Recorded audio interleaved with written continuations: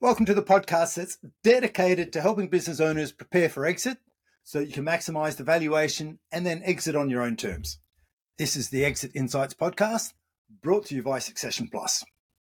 I'm Daryl Bates Brownsword, and today I'm back with my partner, Kevin Harrington, and we're going to talk about what it is that's required to identify when your business is exit ready. Welcome, Kevin, and thanks for joining me again today. Hi, Darryl. It's good to be with you.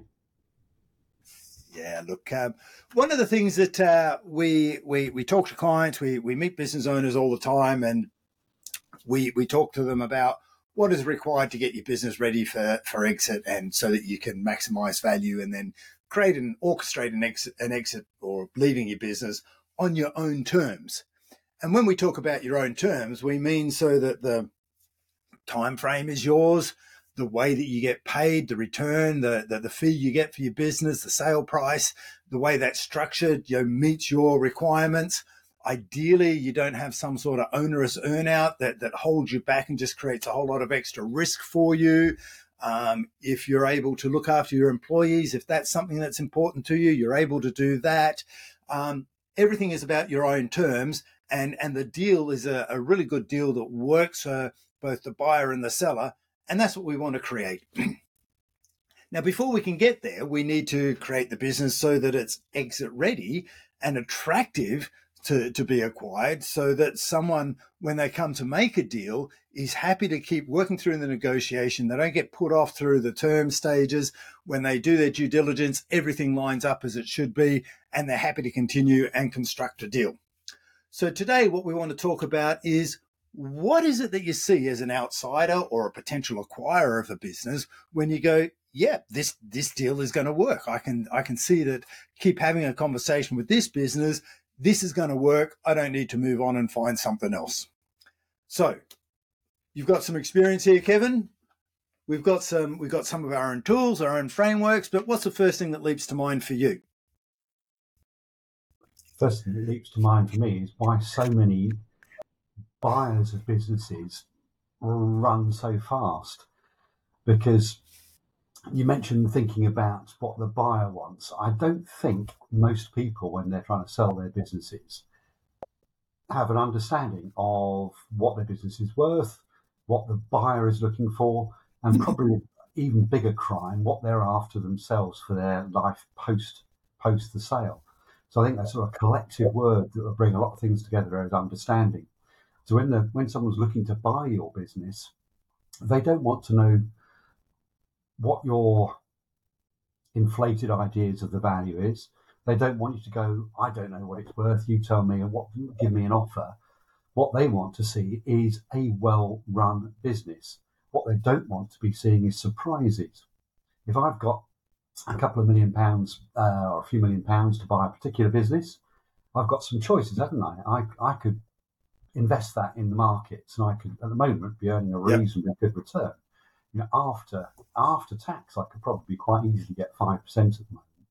So if I'm going to buy your business, what risks are there, and how much return can I hope to get? And so any purchaser of a business is going to be thinking about that. And what they don't want is it to start becoming a complicated conversation with you. That's my initial thoughts. Yeah, you're already starting to unbundle it and help explain it to the business owners that, hey, what your business is worth to you and what it's worth to someone else can be two different things. Well, they're likely to be two different things. And when your business is exit ready, I guess what we're saying is it's worth more to someone else than it is to you. That's one of the criteria, that your business is exit ready. That it's most business owners have a number, and some of them get a bit shy, don't they? When you ask them what's their number, and they go, I need enough. And I go, well, what's enough?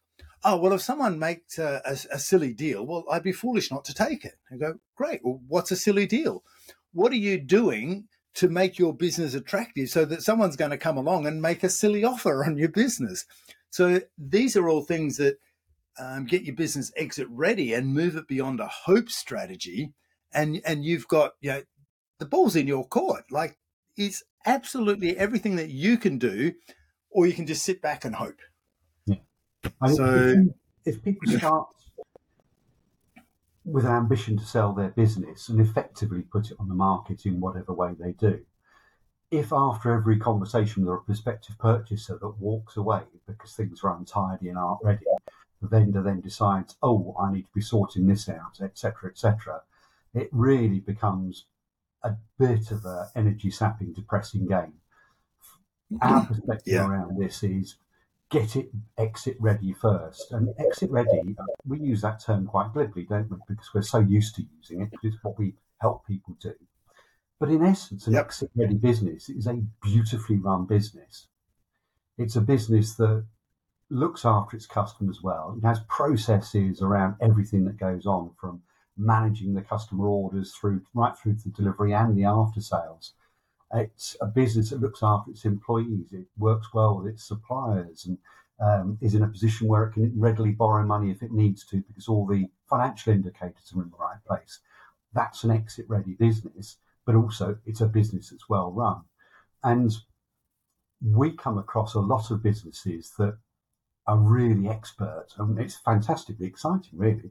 We come across businesses that are really very good at doing what they do, and their clients get great success dealing with them, but they don't focus much very often on having that business demonstrably well run, so that the purchaser can say, yep, I understand what goes on here. I could take over this business and I could be running it pretty much immediately without having to lock in the vendor into an earn-out, which very rarely works for either party. Yeah. And we've talked about risk a bit, and I guess it's important to talk to business owners and go, hey, look, the business valuation, it's basically a risk assessment, isn't it? What's the likelihood, if your business has been on a growth path for the last 3 or 4 years, and it's 3 to 5 years that of history that most people will look at, if your financial history shows, a pattern, a slope of growth, it's grown at 10%, 20, 30% a year, whatever, it's grown at an average consistent growth rate for the last 3 to 5 years, what a buyer is looking at is what's the likelihood or what's the risk of that trajectory of growth changing if, under new ownership. So if you sell the business to me and you walk away tomorrow, what's the likelihood that trajectory of growth, that let's pick 20%, whatever the number is, continues at 20%? Or is the risk that without you being involved, that number will change? And that's the assessment that buyers are looking at, is effectively what's the likelihood of things changing under new ownership? And if there's a high likelihood of change, your valuation's coming down. And as someone said to me once, so the more I work in my business, the less it's worth. I've gone, bingo, that's it in a nutshell. So let's start to explore and unpack some of the things that can influence that risk factor, shall we? Yeah, it was far away. I mean, we should probably kick Okay. off around the owner understanding what they're trying to achieve. That's the first point. Yep. No one wants to buy from a desperate seller. We all like dealing with a well-organised seller that knows what they're selling and on what terms, etc. So really the start point for anyone thinking about exiting their business is having an idea around what the choices are, what the options are for exiting their business, and what's right for them and their ambition as well, because there are several ways of going about it, and they can all work in different ways for different people. But just saying, I'm going to sell my business is not a practical solution. And recently I was talking to someone that had made the mistake of dealing with one of the less reputable M&A type companies that exist. There are many great ones, by the way, but one of the less reputable ones. And it's taken now a year and 3 months since they put their business up for sale, and they haven't had anyone talk to them yet. So even if there's no monthly fee to keep it there. There's no monthly fee there. This M&A firm does suggest, well, if you want us to do a bit more, you can pay us more after a large amount of money up front. But my point really on this is that even if you go straight to an M&A firm with your business not exit ready, it can take over a year. So what's going to go on in that time? Well, you've got options. Many businesses and most businesses probably effectively fade away. They just kind of disappear Well, because 80% will fade away. yeah, because people either had no plan or couldn't execute a plan, didn't know what they were doing, etc. And the Yep. businesses we work with, probably the ones where we get the most traction and understanding and real success with people is where they look at the option of saying, well, do you know what, we could step this business up while we're getting it exit ready. We could set out to use the energy we've got to make this business have an asset valuation that increases month by month. And when it gets a year down the road, do you know what, it's worth even more money it was than when you started thinking about it. And it's interesting, we don't often talk about this, but when you're going through that process of stepping up the business to make it exit ready, what happens is the business becomes more energized, everyone in it feels more engaged, and someone coming in saying, am I interested in buying this? They're seeing a machine that works rather than something that's broken down in the corner. So it's often the way to do it. Get energy in the business, grow that business. A phrase you often use, Darryl, one last hurrah, to really make things sing. And then the positiveness that comes out of it almost attracts customers by itself. Yeah, look, it's a really good point. Is knowing our options, because when buyers come in and they're doing their assessment of a business, they want to see it exit ready. So they want to ask lots of questions, because what they're doing is they're going, I just need to convince myself that the business is as it seems, as it's presented to me as. And so if they start asking questions, the answers are provided very quickly. They don't have to go away and go, oh, let me get that for you. If the answers can be provided very quickly, that gives them confidence. If they've got confidence, things will keep moving nice and quickly. And as you say, the deal will progress. It won't take 18 months. It'll take 6 months, or even 3 months. I've heard some, I'm aware that there's some good things happening. So we need to go, hey, look, this is one way to be exit ready. We've got all of our information about the business. We've got everything that, you would want to know about the business. We got it ready to hand. So now, when a business is run like that, as you said earlier, it's a more profitable business. It's a more enjoyable business to be around. The next thing is around the options is the business founders need to know what their options are, because what they're going to do next.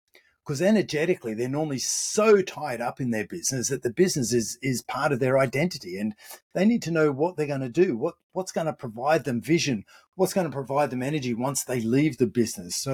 So many deals get stopped, caught in their tracks because they're either moving too slow, or the owners may put a stop to the deal because they'll never say this, but they don't know what they're going to do next. They're too wrapped up in the identity of their business.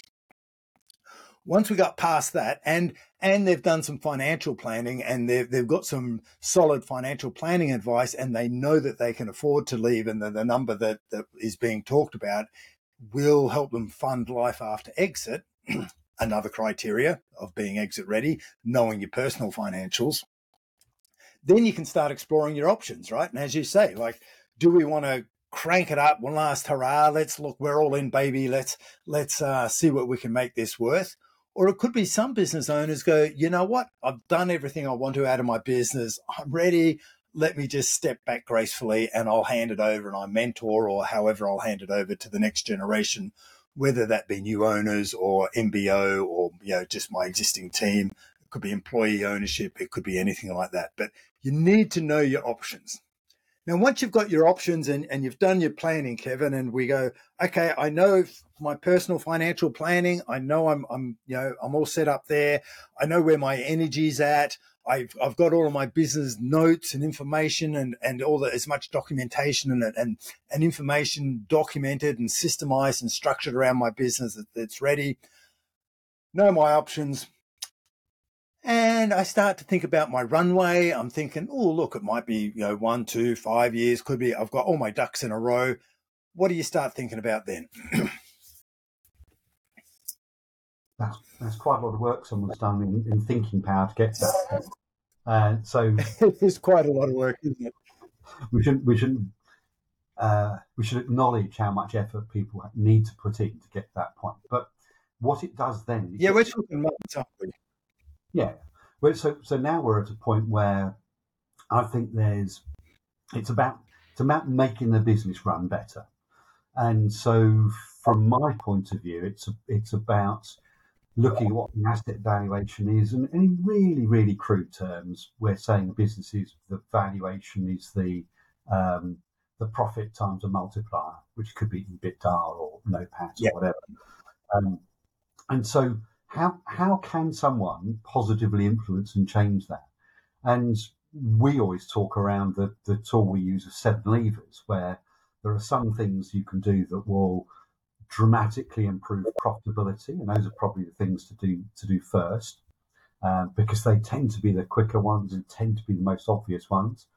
And there's other things which I find really the more interesting things, which is about improving the multiplier, which is improving how much that profit will be multiplied in the final sale price.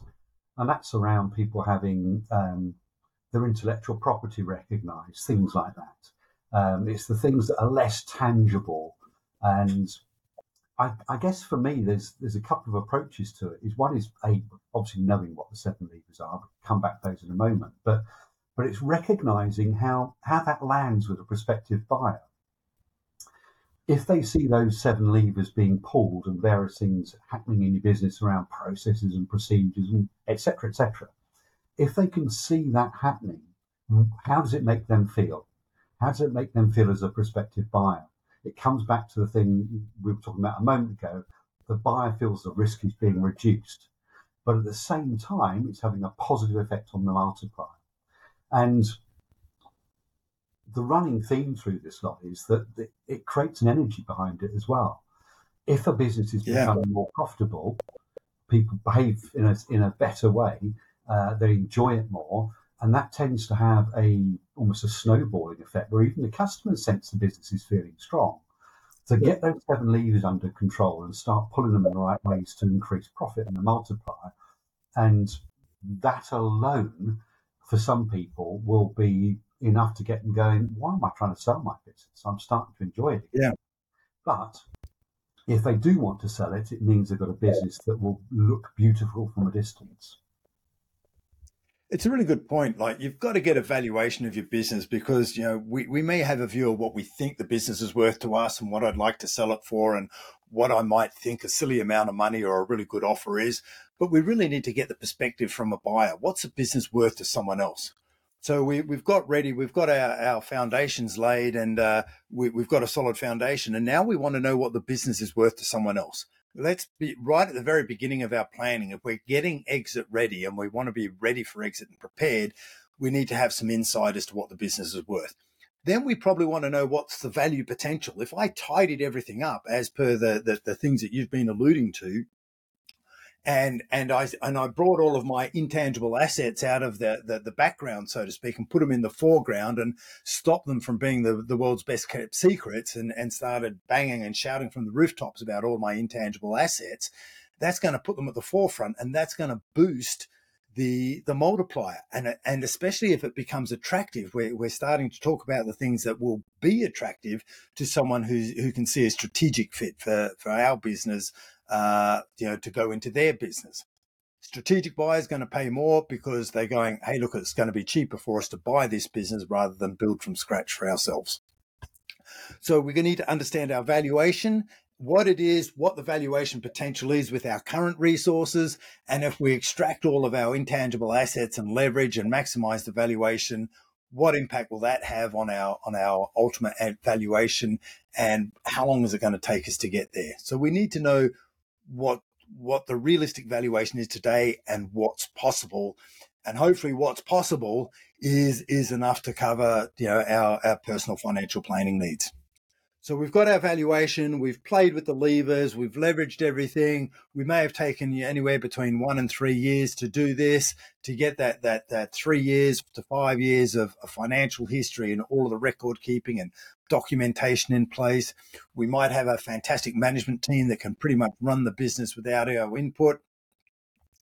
We're then going, okay, so how does this management team work? Well, then we've probably got really good systems and structures in our business. everyone knows what they're doing, or everyone has a job description. We've got an organizational chart of some form that identifies everything that needs to be done in the business. Systems and processes are all documented. So, this is another area of structures that we look for to make ourselves exit ready. And then we need to put it in place. So, Kevin, your experience with systems and structures and just documenting how the business works, what inside tips have you got for us here? I think the first thing I'd say about it is I'm one of many people that when you say let's have a policy and a procedure and a system and a process, my natural reaction is to glaze over. Think, whoa, I don't do that. It kind of kills my energy the moment we talk about it. And I think a lot of people are like that. And my observation, and the thing especially entrepreneurs. Yeah, absolutely. The thing I'll say and share immediately is that my personal experience of doing it myself and working with our clients around this is that, okay, it does take a little bit of hard work here and there, but you don't have to do it all by yourself. There's other people in the team that can do it. You can work together with people. But getting those things sorted out tends to streamline and make the business more efficient. And so you get less surprises, less mistakes happening, you get more profitability because you do the job once rather than doing it once and putting it right. So that sort of issue. And ultimately, when you've done it, it means that you've got a method of judging how well your team's doing against that process, procedure, whatever. But it actually frees you up to get on with the things you do find exciting. So for me, that would be things like product evolution, deciding what channels we're going to work with, etc. And it seemed a strange thing to say, but do that work that sounded initially boring, and you can end up doing more of the things you find exciting, which are also required to get your business exit ready. Yeah. And I think you've raised a really important point, as you normally do, that systems and structures, and especially if you use language like policy and procedure, that it sucks the life right out of you. You've got to turn it into language that at least sounds more appealing. And then it doesn't mean we're documenting War and Peace. We just need to document to the right level of detail for the size of the business where it is now. If you've got 10 people in the business, you just need a couple of workflows, and everyone has a job description. So they're really clear on what's expected of them. So it's just good looking after your people so they know what's expected of them and what good looks like. I'll just give I'll give you a quick example of that from a more of a social side, Daryl. I'm part of a committee of 5 people that run a club with 35 members. And we keep getting asked the same questions all the time. How do I do this? How do I do that? So what have we done recently? We've documented it. So guess what? We don't keep getting asked the same questions, and our members can find their own way around and get done what they want to get done. And we can move on to the more exciting things. It's remarkably simple. And you've saved it for the next committee, and the next committee won't have to be retrained, and they're not surviving from the knowledge of the last and the memory of the last committee. It's documented, it's captured there for future generations, shall we say, and people will get consistent answers. And if things change and the process needs to change, we now have a benchmark that we're changing against. So that's what we need to do. So we've got structures, we've got documentations, we've got a standard way of doing things so we're efficient and effective. We've got everyone trained in that standard way of doing things. We now need a plan in place. What are we going to do? Because it's great to have a really nice design of what our business is going to look like to be exit ready. We then need to implement the plan. So what is it they say about plans? They don't survive day one. So be it. We need to have a plan to get us anywhere. Otherwise, nothing will happen. Yeah.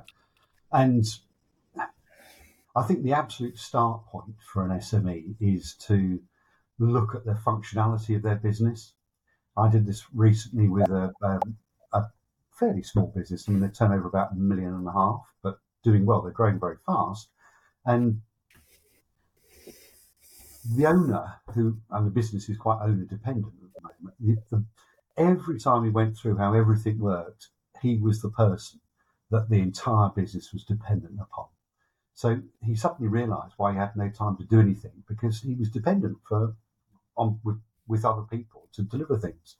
And very rapidly, he himself has gone from a moment of ignorance around the problem to absolute shock when he saw it, but very quickly rationalising and going, okay, so what I need to do is get that person to do that role, policy and procedure in place, and I can check in how it's working and so on, and actually effectively give yourself as the business owner more time with oversight, good oversight still of the business, but have more time so you can do these things. And the reality is, if I'm going to buy your business, I don't really want to buy you as well, do I? I mean, that's a big question, big open question, but generally the owner wants to disappear. Yeah. And it's really important to note that when an owner or a business owner person is in that situation and everything has to go through them, they feel in control, they feel needed, they feel that they're adding value, because no one else, they've got all of the experience and no one else can perform the job as well as they can. And as the business owner, they've got the most vested interest in getting it done the way they want it to be done, because their name is on the door and they've got a vested interest in making sure things get done right. What they haven't figured out is how to delegate and maintain control of their process and the operations in their business. So many of them bring people in and they abdicate. I think Gerber calls it. They basically go, right, here's the job, do it, and then they just wait for them to fail. With a structured approach, what we're saying is, right, here's the job I want you to do. Here's the training process, if you like. Let me go through it with you a couple of times, and here's what good looks like. And they set expectations and manage expectations. And it's not just off you go, best of luck. It's let me give you every possible chance to do this better than me. Then they get confidence that things are going to be done. And they also have some sort of reporting mechanism that reports back to them that gives them confidence that things are being done the way they ask them to be done. So it's not just a case of, hand it over, but we've also got to address the issue of, business owners, feeling important, feeling that they're adding value by being involved in everything. And all that's doing is creating a dependency. And I guess we see it in parenthood as well. We tend to want to protect our kids and look after them and shelter them and look after them. So I think that's some similarities going on there. Yeah, I think so. And what's the expression? If you're the cleverest person in the room, you're in the wrong room. You need your team to be shining all around you. And if you're disciplined engineering, and that's what the business is all about, and you've got an accountant and a marketer in the team, why don't you trust them? You hired them to do all that stuff. Let them do that while you carry on having oversight of that and drive the strategy. And you can carry on with the engineering focus, that's fine. But leave those other disciplines to people that know it better than you do. Otherwise, why have you hired them? Yeah. So where does this leave us? We've got we need to go, is the business exit ready? Is it attractive? That's the first stage of your exit planning process. Let me get my business attractive so that someone wants to acquire my business. There's at least five areas that you need to look at that you can think about preparing your business to make it ready for exit so that you can get out. And then you want to implement the plan. So you need a plan and implement it. So if you want to start preparing for exit, you really need to allow 3 or so years for you to, if maximizing value and exiting on your terms is what you really want to achieve as an outcome. Give yourself the time, take the pressure off. If you want to get exit ready, if you want to have some sort of idea of how attractive your business is for exit now or how exit ready you are now, so you've got a starting point, we'll put some links in the podcast. But one of the key things that'll help you is download our book. It all begins with insights. And I'll provide a link in the show notes of this episode. How to get yourself a copy of that, free copy of the book, and that's a good place to get started, as good as any. Any final thoughts from you, Kevin? Just one, really. We've clattered through a lot of ideas and concepts here, and if anyone's listening to this and thinks, well, I don't agree with you or don't understand or want to know more, let's just talk about it. And we've spent a lot of time talking to businesses before they're ready to start engaging and so forth, and we're happy to do that. You're quite right, our book will help a great deal on that. But my point right at the top of this program was saying it's about understanding.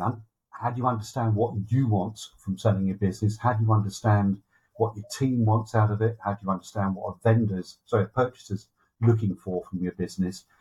That's the absolute start point, and all those details that we've given in the last half hour or so.